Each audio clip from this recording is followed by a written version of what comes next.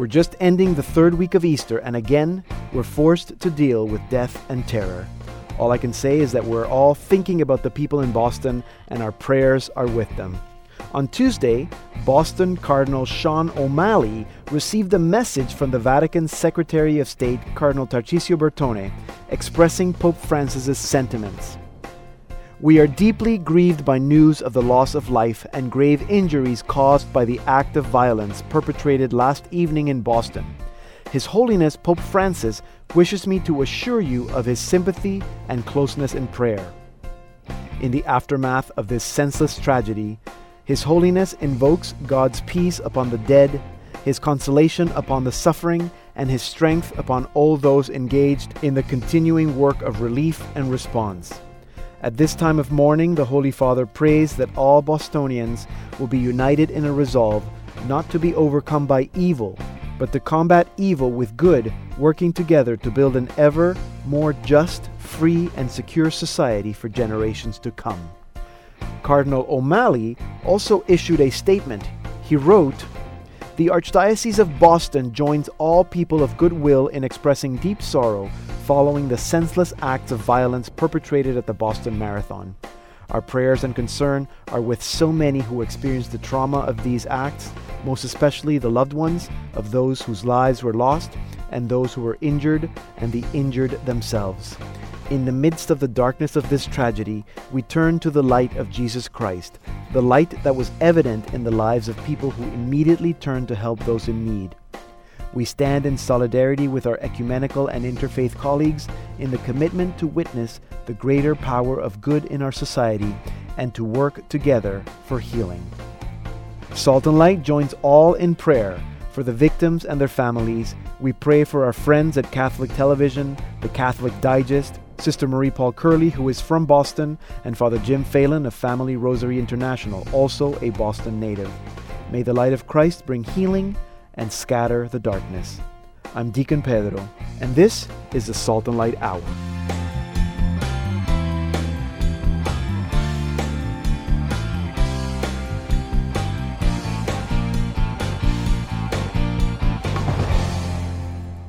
Hello and welcome to the Salt and Light Hour. I'm Deacon Pedro, and a special welcome to any new listeners, either on the Catholic Channel, Sirius XM 129, or on the Spirit Catholic Radio Network in Nebraska, Iowa, and South Dakota. Please visit us on Facebook, search for Salt Plus Light Radio, and when you find us, like our page for a chance to win some cool music prizes. Today, our parenting expert Jillian Cantor returns to tell us what she learned from her kids this week, and we also have our usual features, Andrew Santos with our Saint of the Week, and Sheridan with an update on the March for Life. Chris Dimitrenko will also be here with our news in about 5 minutes. And today is also the show featuring sisters. Not sure if you've ever heard of the Game Show TV Network, or GSN. They have a game show called the American Bible Challenge, and it's a neat show that tests Bible knowledge. And the contestants participate in teams. You have bikers, cowboys, Christian girls, and you have religious sisters. Those religious sisters, Dominican sisters to be exact, have moved on through the levels and will now be playing on the final round. One of the sisters, Sister Peter Joseph, will be joining us in our second half hour to tell us all about this experience of new evangelization. And you will remember last Advent, we featured the Benedictines of Mary, Queen of Apostles, who had their first album, Advent at Ephesus. Well, they now have a second album, Angels and Saints at Ephesus. And we'll be speaking with Monica Fitzgibbons of De Montfort Music about it at the end of the program. But because we always start with a song, here they are with a song by Father Juan Escollar from the 1700s. It's a song usually sung at Vespers on the Feast of St. Joseph and on the Feast of St. Joseph the Worker. Te Joseph Celebrant. Tuus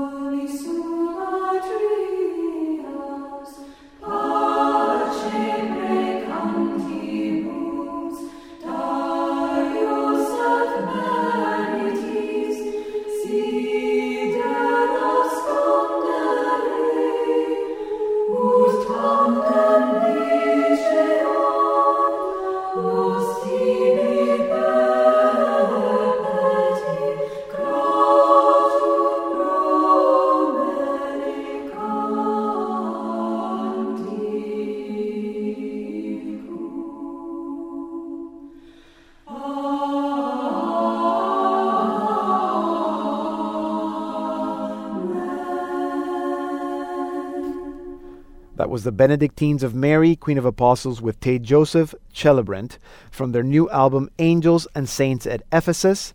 And more about this new album coming up in the second half hour of our program in about 50 minutes, What Our Kids Teach Us, with Jillian Cantor. But first, Krista Matrenko is here with our news. Well, it's a change edition of our news segment today. We're talking about changes. First of all, changes ahead for the Curia. This has been the big story this week. Now, leading to the conclave that elected Pope Francis, cardinals were speaking about a pressing need to reform the bureaucracy in the Vatican known as the Roman Curia. Well, 1 month into his pontificate, Pope Francis is making a big step in that direction. Last Saturday, he appointed a group of cardinals to assist him. The 8 cardinals have a broad mandate to advise him in the governance of the church, and hence they've been deemed in the media super cardinals. Right. But they also have a very specific task to revise the document that outlines the work of the Roman Curia. The cardinals are drawn from every continent. North America is represented by Cardinal Sean O'Malley from Boston, and their first meeting will take place in October. Well, what could those reforms look like? Well, the American commentator, George Weigel, had some ideas in his column in First Things. He thinks that the relevant apostolic constitutions should change so that pontifical councils in the Curia, the different departments there, don't need to be led by cardinals anymore, but they could be led by qualified priests, religious, or laity. Mm-hmm. And some of those positions, which are traditionally given to cardinals, the heads of the Vatican departments, those would be freeing up a number of cardinals that could be given to reorganize the College of Cardinals geographically and more demographically as well, so that some places where maybe there should be more cardinals can get more cardinals, like Africa, Panama, or South America, instead of all these cardinals being, or Panama, yes, absolutely, all these cardinals being centralized in the Roman Curia. Mm-hmm. Now, more changes ahead for women religious. Pope Francis apparently is pressing forward with changes to what's called the LCWR, the Leadership Conference of Women Religious. The LCWR represents 80% of women religious in the United States. And the Vatican issued an evaluation of them, and following what was called an apostolic visitation. And this assessment called for reforms to address, quote, serious doctrinal problems that dealt with fidelity to Catholic teaching. The head of the Vatican congregation that issued that assessment, his name is Archbishop Gerhard Müller, he met with the leaders of the LCWR, and he told them that he discussed the assessment with Pope Francis, and that Pope Francis reaffirmed the program of reform called for by the Vatican. In other words, Pope Francis said, we must press ahead with these changes to the LCWR. And the LCWR issued a brief statement in response, saying that the conversation was open and frank between them and Archbishop Müller. And they say that they pray that these conversations will bear fruit for the good of the church. So a very big story for women religious in the United States. And finally, Pedro, when we think of changes in the church, we naturally think of Vatican II. Of course. The Pope spoke about the council at Mass on Tuesday. The Mass was celebrated at his residence. He called Vatican II a beautiful work of the Holy Spirit, but he asked whether we've done everything that the Holy Spirit was asking us to do during the council. And he says that 50 years later, no, we haven't. To mark the anniversary, he says we're more comfortable putting up a monument than really following the Spirit. Pope Francis says that we don't want to change, and what's more, there are those who want to turn the clock back, so go back to the way things were. And Pope Francis says that we do the very same thing in our personal lives. The Spirit pushes us, but we resist, and we really need to submit to the Holy Spirit and go forward along the path of holiness. Very good, thank you. Lots of change, I guess, and I'm sure there's more change coming too. Thank you for the change edition of our Salt and Light Hour News. With Krista Matrenko, our news producer. Remember, if you'd like to comment on anything that you hear on this program, we'd love to hear from you. Send us your comments via Facebook. Hi, I'm Sheridan, and you're listening to the Salt and Light Hour with Deacon Pedro. I'm Deacon Pedro. Our website is saltandlighttv.org/radio. Look us up on Facebook, Salt Plus Light Radio, and let us know if you like us. And now it's time for Saint of the Week with Andrew Santos. Andrew, have you liked Salt and Light Radio on Facebook? Of course. Okay. What kind of question is that? Just to be sure, and have you invited all your friends? Oh, yes. I'm been totally on top of that. Yeah? Okay, Yeah. you keep doing that. By the way, thanks for giving me the music for this segment. I think I have the best You music have the best in the theme Salt and Light music, Radio the Hour. Saint. Do you know who the composer is? No. Joe I don't. Zambone. Oh, This is a thanks, Joe Joe. Zambone. Thank you, Joe. So who's our saint today? All right, this week we're going to look at Saint Adalbert. Saint Adalbert. I've Okay, never no, heard of never him before, Nope. but actually his story is very curious. He's a saint from Europe. Uh-huh. He was born 939 to a noble Bohemian family. Oh, okay. Adalbert, or his maiden name is Wojtek. Wojtek, uh-huh. I hope I'm pronouncing this properly. It's Czech. He was born into a noble Czech family of Prince Slavnik and his wife Stratislava in Libice nad Čilinu, which is in Bohemia. Yeah. I think I butchered Sounds that. but- right. Yeah, but basically he's Czech. His father was a rich and independent ruler. Adalbert had 5 full brothers. He was known to be a very well-educated man, having studied for about 10 years in Magdeburg. Upon the death of his mentor, he assumed the name of Archbishop Adalbert. His name, again, was Wojtek, under whom he studied with at Magdeburg. He was known to be quite gifted and industrious. He soon became well known all throughout the continent of Europe. Saint Adalbert was the first bishop of Prague to have been born in Bohemia. He became Bishop of Prague, and where he was obliged to flee on account of the enmity he had aroused by his efforts to reform the clergy of his diocese. He tried bringing forth reform, not many people liked it, and he had to flee. Now, he sent himself to Rome, and he was released by Pope John XV from his episcopal obligations. He took it upon himself to go and live and study in a monastery, and he occupied himself in the most humble duties of the house. He was known by his people. He was known to be a man of joy. He was expelled a second time, and he returned to Rome. That time, the people of Hungary were just turning towards Christianity. Adalbert went among them as a missionary and probably baptized King Geza and his family, as well as King Stephen. After that, following that, he evangelized the Polish people, and he was made Archbishop of Gnesen. But again, he left that diocese and he set out to preach and evangelize those in what is now known as the Kingdom of Prussia. He had success at first. He was very joyful. He was very successful at what he did. But the way he went about doing things, his imperious manner in commanding the people to abandon paganism, irritated a lot of people. And at the instigation of one of the pagan priests, he was killed, and that was in the year 997. Saint Adalbert was killed on the suspicion of being a Polish spy. He was buried in the town of Nieco in Poland, and he was transported in the year 1039 to the city of Prague in the Czech Republic. He was canonized in the year 999. His feast is celebrated in the Universal Church on April the 23rd, and he is called the Apostle of Prussia. He is said to have ransomed his body for an equivalent weight of gold, and he is thought to be the author of the war song Boga Rodzaka, which the Polish people used to sing when going to battle. Okay, so there we go This for is, all our... it's got a lot of history in it. Yes, It's all quite our something. listeners of Polish or Czech or Slovak or Bohemian background, St. Adalbert, feast day, April The 23rd. Pray for us. Thank you very much. Andrew Santos, our saint expert. Hi, I'm Krista Matrenko, and you're listening to the Salt and Light Hour with Deacon Pedro.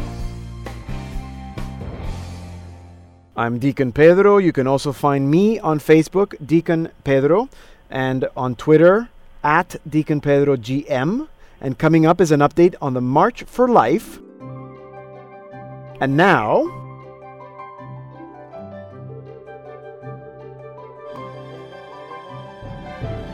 what our kids teach us with Jillian Cantor. Jillian, welcome back. What did you learn from your 3 kids this week? Well, I'm going to change your question, as I sometimes will do. And instead of what did I learn from my 3 kids, it's what did I learn from my 5-year-old niece instead. Oh, she's a kid. That counts. She is a kid, I know, and we're pretty close, and she's close to my kid's age, but she's just that much older, and I think some things she's able to process a little bit more. Yeah. So this is a story that my sister told me, that one day Lily was just having a grouchy day for whatever reason, and she was being bothered by her 2 brothers, and after a full day of grouchiness and being bugged and not being able to take it anymore, she just blew up and had the temper tantrum of all temper tantrums and yelled and screamed and then stomped off to her room. And then after a while, she came out and she found my sister and she said to her, "Mommy, I'm so sorry. I just got so mad and all those things were bugging me and I just got so mad and I yelled and I knew it wasn't the right thing to do and I'm so sorry."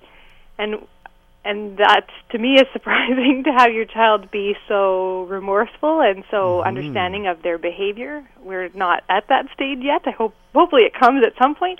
But to hear that, it was so lovely to know that she could take that time and just be quiet and figure things out and then express herself more eloquently than some grown-ups can. Like, I know that I have grouchy days where people are bugging me and then I blow up at them, but I'm too proud to go to them afterwards and say, "I'm sorry, I know that was wrong, I didn't act properly." And but it takes a 5-year-old to do that, to remind us, oh my gosh, yeah, all of our hearts have sin in it, and we can do so much better if we just take the time to think about what we've done and to come clean and to say sorry to the people we need to say sorry to. Yeah, but we just, I don't know what pride really that keeps us from doing that. So Lily was my reminder of that this week. And yeah. It really, it humbles you to put yourself in that position and think, well, if a 5-year-old can do that, if a 5-year-old knows as much, then certainly I can do that too. Yeah, you're so right. That is humbling. What a huge reminder. I find that very difficult too, to apologize to my children. Not even just children, but any situation. Yeah, it is hard to come and say, you know what, that was my fault. I am wrong. I am sorry.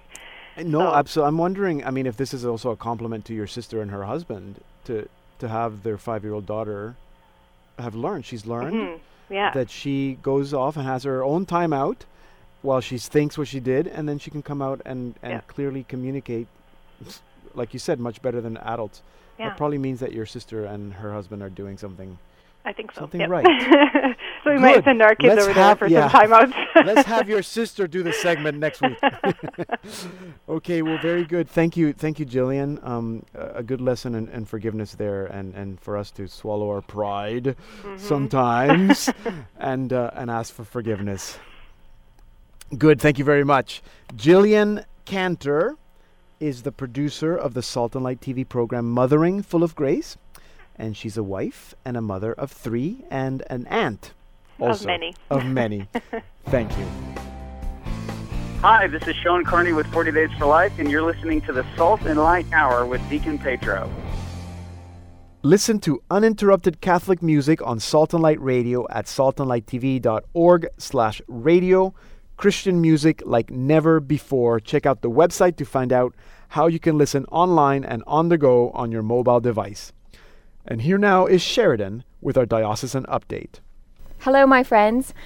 As you know, Canada has an annual March for Life rally each year in our nation's capital. So earlier this week, I spoke with Sharon Rose Milan from Campaign Life Coalition to get the scoop. Hello, Sharon. Thank you so much for speaking with us today. Thanks for having me. So tell us a bit about your role at Campaign Life Coalition. I'm currently serving on the committees for the March for Life Youth, the Defund Abortion campaign. I was the speaker at the Defund Abortion campaign for the last 2 years for the rally in front of Queen's Park. I acted as an international affairs officer to the UN's conference on the status of women, and I do street activism with Campaign Life Coalition's Youth Choice Chain. And also I work as the assistant to the national president of Campaign Life Coalition, Jim Hughes. So it's kind of a bunch of things all together, but it's a really great role. I really love working here. Wow. So tell us a little bit about the Defund Abortion Rally. Okay. Well, we just had our second Defund Abortion Rally at Queen's Park. which is a part of the campaign to defund abortion. I mean, like all abortions in Canada are publicly funded, Right. and there are 100,000 per year. I mean, in Ontario alone, there's 30 to 50 million of our tax dollars that are being spent on paying for abortion per year.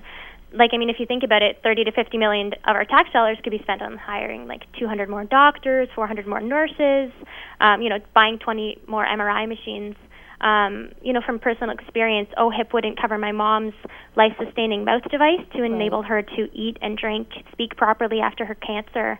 But yet it will pay for a procedure that's, life-ending instead of life-giving. So, I worked on that committee, helped organize rallies in front of people's local constituency offices, and at the rally was really great this year. It was basically a blizzard. It was freezing out and snow was blowing all over the place, and we got about 300 to 350 people out from surrounding areas like Hamilton, St. Catharines, and they all kind of trekked through and came in the middle of the snowstorm, and just to show that they supported us. And the previous year we had about 2,000 people come out, so it's really great to see that Ontarians do care about this.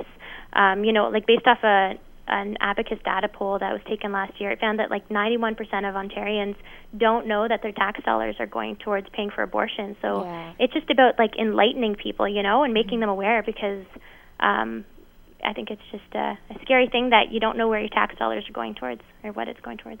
Yeah, for sure. What's the latest with regard to the upcoming March for Life? I'm working on the youth committee side of it. So we are planning the prayer vigil for the victims of abortion, and that's going to be at the Tribute of Canadian Human Rights Monument. That's going to be Wednesday, May 8th. That's before the march.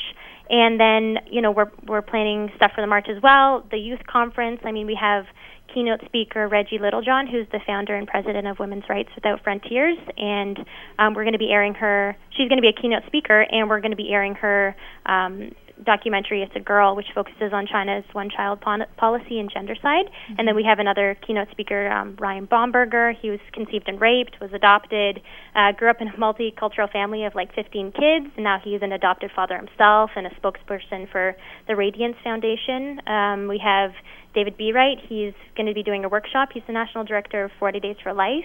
So that's really exciting. CLCY, that's Campaign Life Coalition Youth, we're going to be putting on a workshop ourselves. So, we're just working on getting the T-shirts in. We're going to have some pretty epic T-shirts this year. They're off the hook, but I'm not going to give you any details on those, so you guys can see them yourself. But, we had 20,000 people at the march last year around there, so we're hoping for more this year. We've been doing a lot of advertising on social media, and we're just really excited.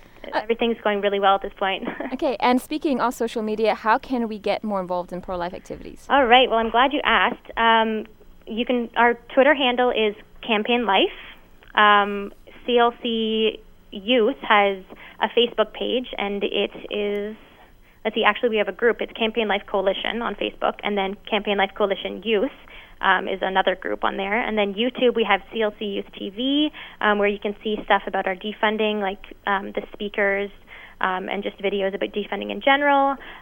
We have Instagram, CLC Youth Pro Life, and then we have a page on Facebook, CLC Youth. So, I would really hope that people could just start following us on Twitter to, see our hashtags for the March for Life, which we're going to start putting those out pretty soon. And, just be aware of the activities we are putting on for youth and the things that you can get involved with. But, without social media, we're not able to really promote that stuff, so definitely follow us and get involved. Excellent. Thank you so much for speaking with us today. No problem. Thanks for having me. Okay, cheers. Bye. I was speaking with Sharon Milan from Campaign Life Coalition. And that's all for me this week. Thanks a lot, Pedro. Thank you, Sheridan. Coming up in our second half hour, Dominican sisters move on to the finals on a Bible game show, and the Benedictines of Mary, Queen of Apostles, have a new album. So don't go anywhere.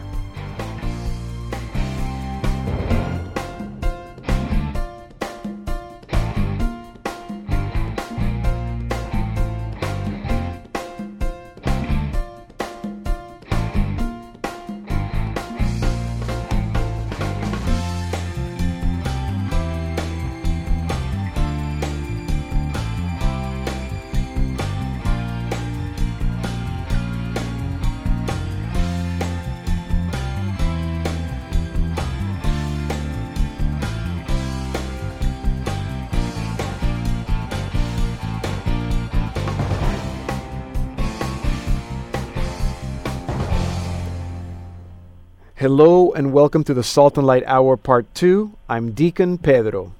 You've probably heard of the Dominican Sisters, and maybe even, especially if you're in Ann Arbor, Michigan, about the Dominican Sisters of Mary, Mother of the Eucharist.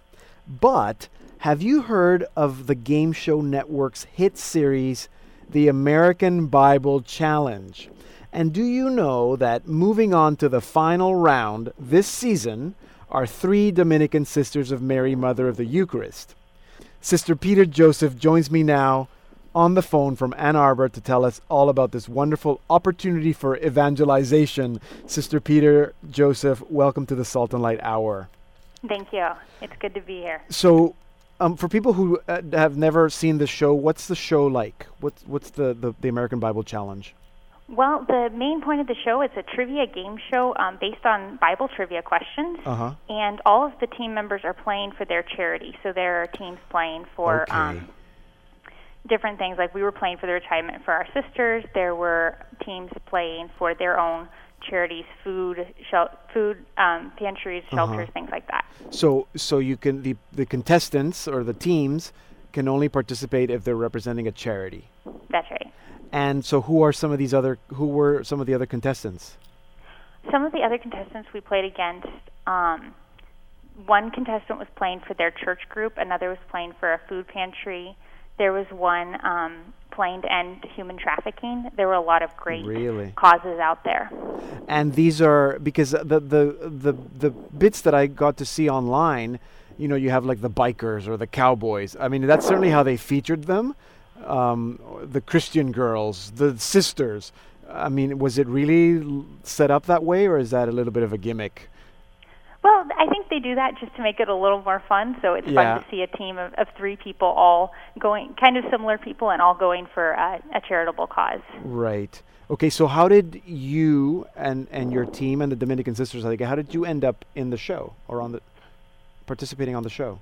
Well, the sisters heard about the opportunity before the show aired, and so Mother Assumpta, who's one of the foundresses of our community, asked if anyone thought they knew the Bible fairly well and would answer questions quickly. So she ended up asking the 3 of us to go. Okay, so did you had to have your own little contest among the sisters to see who would be chosen? No, Mother asked the 3 of us. Okay, now Catholics are not well known for being, Bible experts. So is this a particular interest that the 3 of you have, or is there a particular focus on Scripture among your congregation?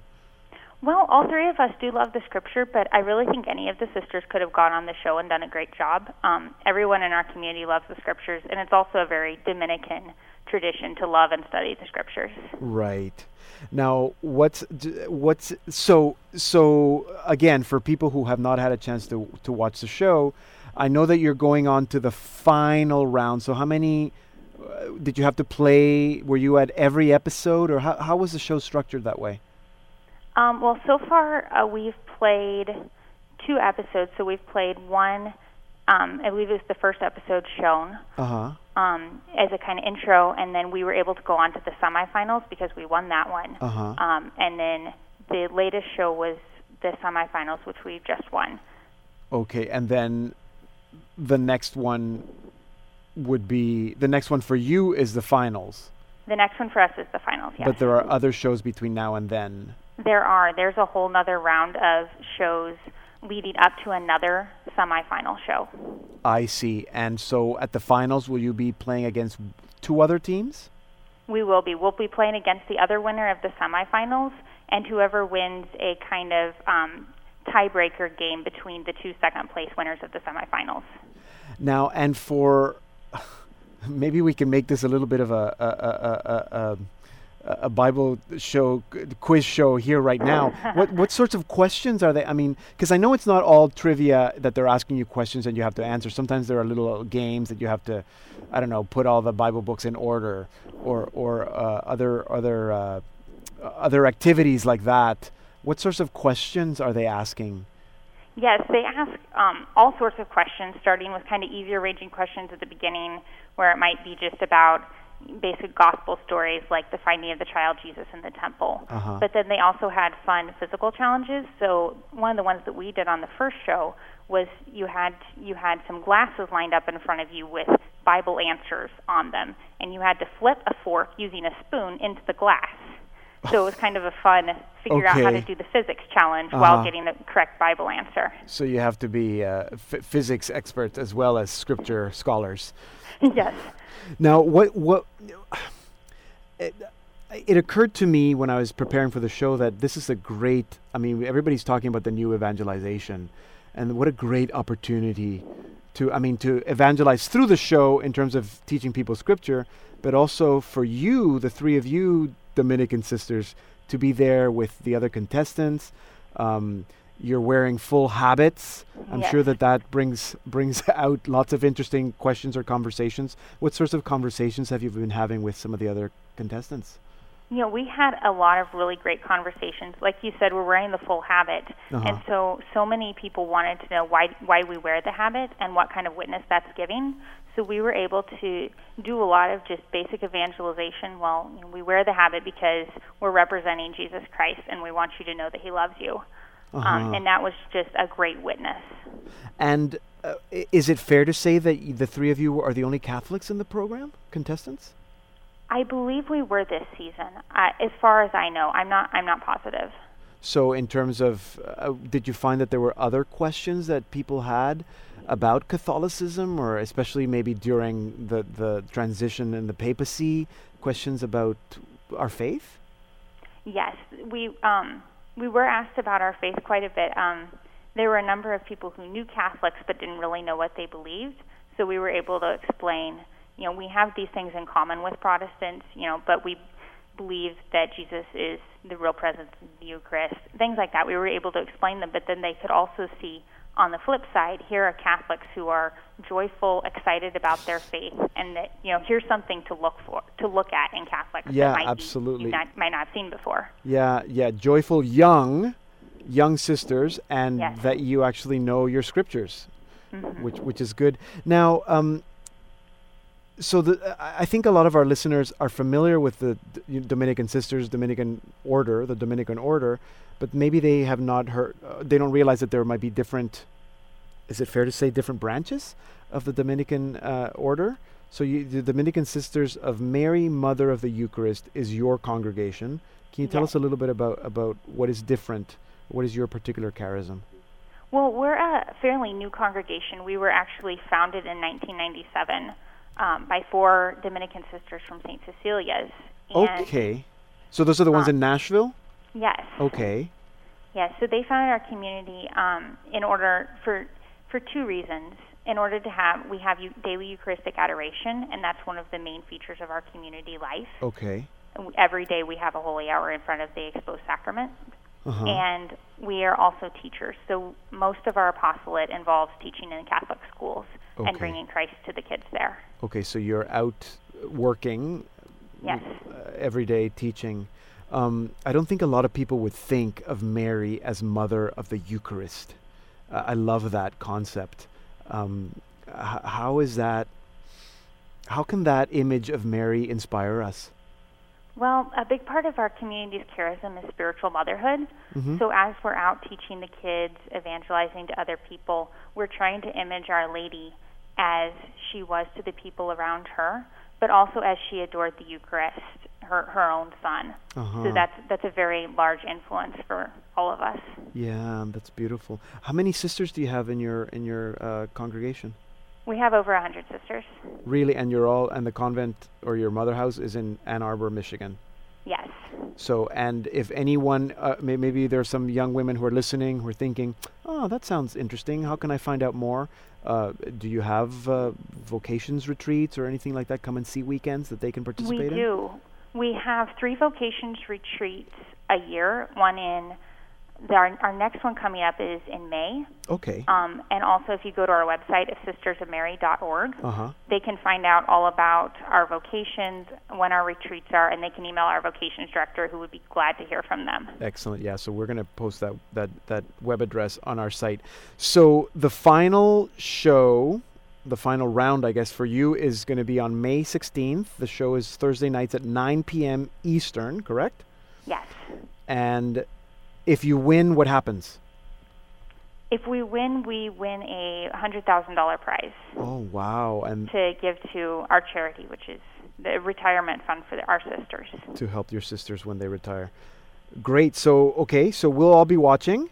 And good luck. Is that fair to say? Good luck? Yes, thank you. I'm sure you'll do well. Thank you. Thank you for speaking to us today and telling us a little bit about your life, your congregation, and this fun experience that you've been having. Thank you, Deacon Pedro. Sister Peter Joseph is a Dominican Sister of Mary, Mother of the Eucharist, a congregation based in Ann Arbor, Michigan. You can find out more about them at their website, sistersofmary.org. And you can find out more about the American Bible Challenge at gsntv.com. The final episode again will air on Thursday, May 16th. Be sure to tune in and support the sisters. And here now is another congregation of sisters, our featured artists of the week, the Benedictines of Mary, Queen of Apostles, with O Deus Ego Amo Te, written by St. Francis Xavier. The words in English are, O God, I love thee for thyself, and not that I may heaven gain, nor yet that they who love thee not must suffer hell's eternal pain.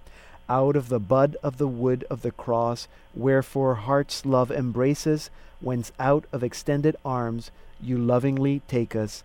Amen. So here they are with O Deus Ego Amo Te.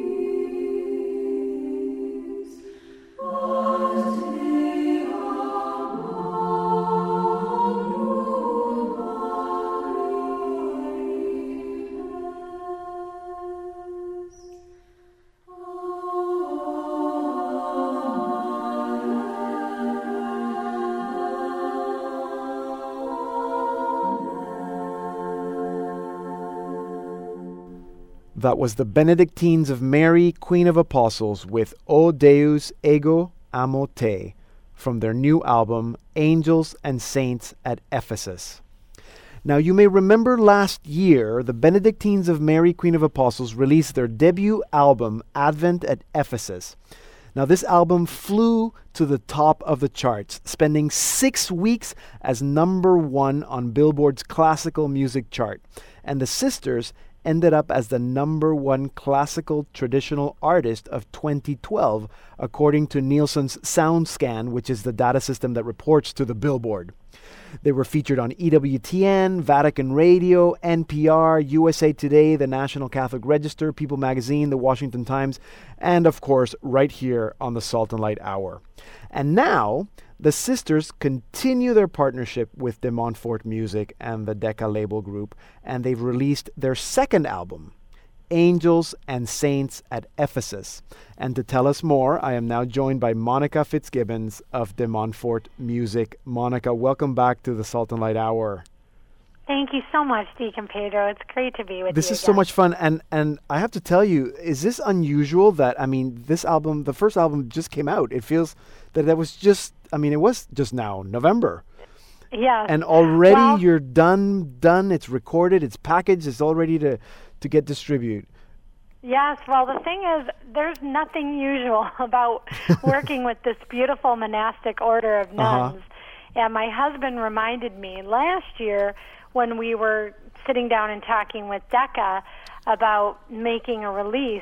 That conversation took place just a couple of months before Advent at Ephesus was done, recorded, packaged, ready, out. Yeah. And so the Holy Spirit obviously is working overtime with them, and they are always singing, as you learned from the last time around. Yes. And a lot of people who really enjoyed Advent at Ephesus, there was an outpouring to both our record label and to the sisters about, now Advent's over, but I still want that in my life. Right. So that's kind of how it all came to be. Can we talk a little bit about the success of Advent? I mean, I already, rhymed off the top of the charts and all that, but do you have any stories or some of the feedback that you received from the listeners, the people, of the success or the, I guess, that shows the need for this kind of music based on that first album? Absolutely. Well, there are many stories. But, Deacon Pedro, one of my favorite ones is a letter that came to the sisters from a mother who had been driving somewhere in the South, and she had a very autistic son who was just going through a very disturbed and agitated period, teenage son, and they were in the car, and she was looking for anything. So she thought maybe there might be a classical radio station on the air, and so she turned it on, and sure enough, they were playing the sisters, and her son just calmed down. This is probably the first week of Advent. Wow. And if you've ever been around a special needs child like that who you want to help so badly to calm down or to help them get out of where they're at, if you find something, so she came home from driving, and this music had taken them all the way home.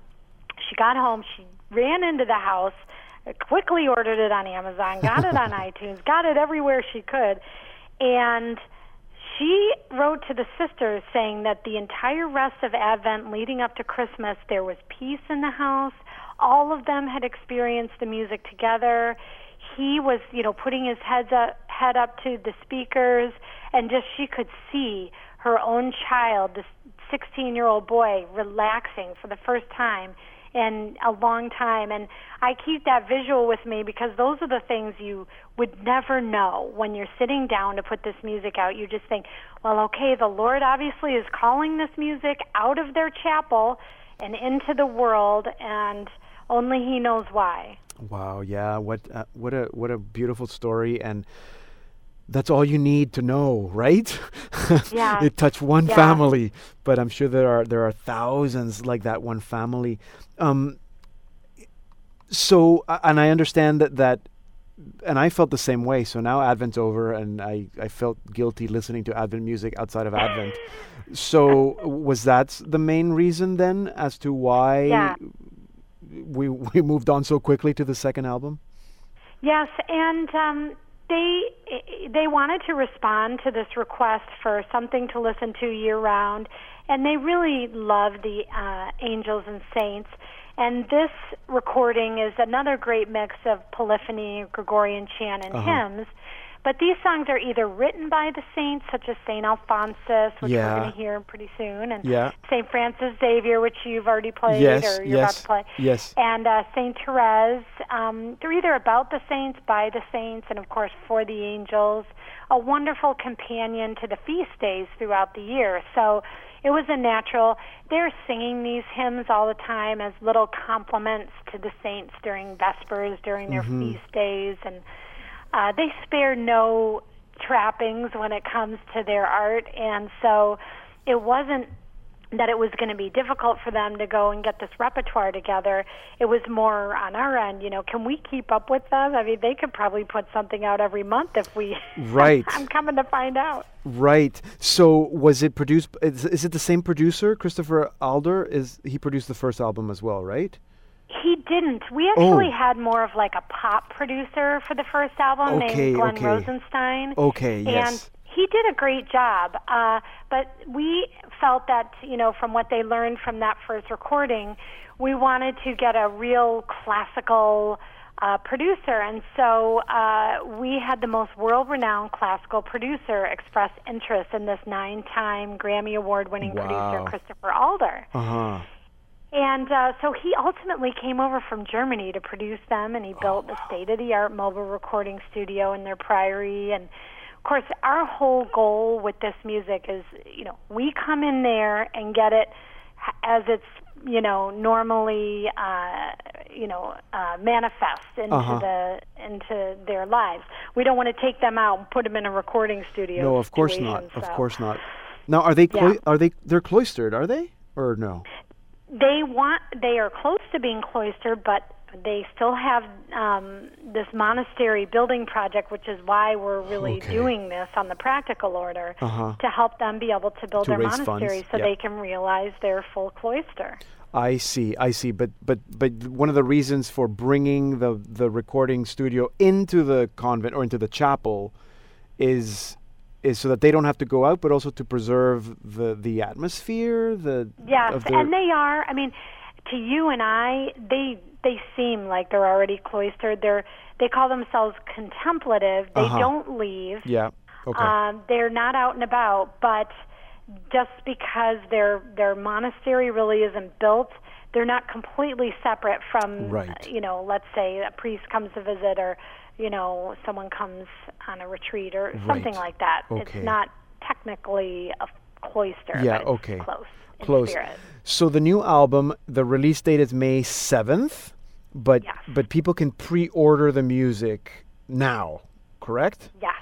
They can, and we are needing and encouraging those pre-orders to come in because we want to make their music more widely available. Okay. So in other words, if you go to our website, which is www.demontfortmusic.com, you'll find the links to pre-order the music, and also rest assured by doing so now, you'll also have that little added benefit of receiving the music in time for Mother's Day. Okay, good. So that's an incentive. Nice. That's a good idea. It's a good gift. My mother would like that, actually. Nice gift for Mother's Day. There you go. And okay, so if people go to the website, De Montfort Music, and I'm going to put that link on our website so people can find it easily, and we'll put it on Facebook, and we'll put it everywhere, so that people can pre-order, which will support the release. The more pre-orders you have, the more copies you can make once the album is released, correct? Yes, and it'll be more widely available, not only in the U.S. and Canada, but around the world. And that's our goal, is to bring this music as far as to as many souls as can be. Okay, good. And then you're also supporting, by buying the music, supporting the sisters in building their new monastery and whatever other needs that they might have, correct? Absolutely. It's a win-win. Okay, good. And we're actually going to have a copy of this available to give away. And we're going to put more details of that on our Facebook page, Salt Plus Light Radio. Look us up on Facebook to see if we can give out and keep enticing people with a free copy of the new album. Monica, thank you very much for sharing again a little bit about the sisters and the work you're doing with us. But this is very exciting. It's beautiful music. And it sounds like there are more coming. So we look forward to all the next albums.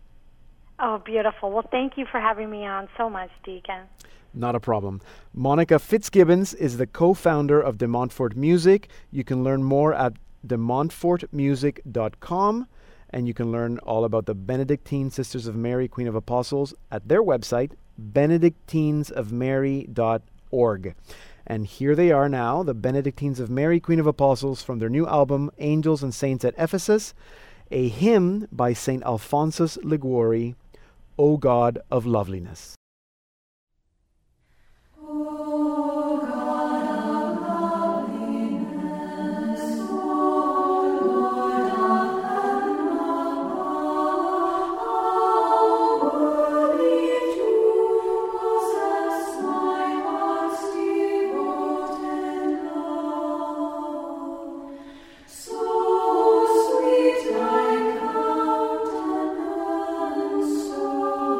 Gracious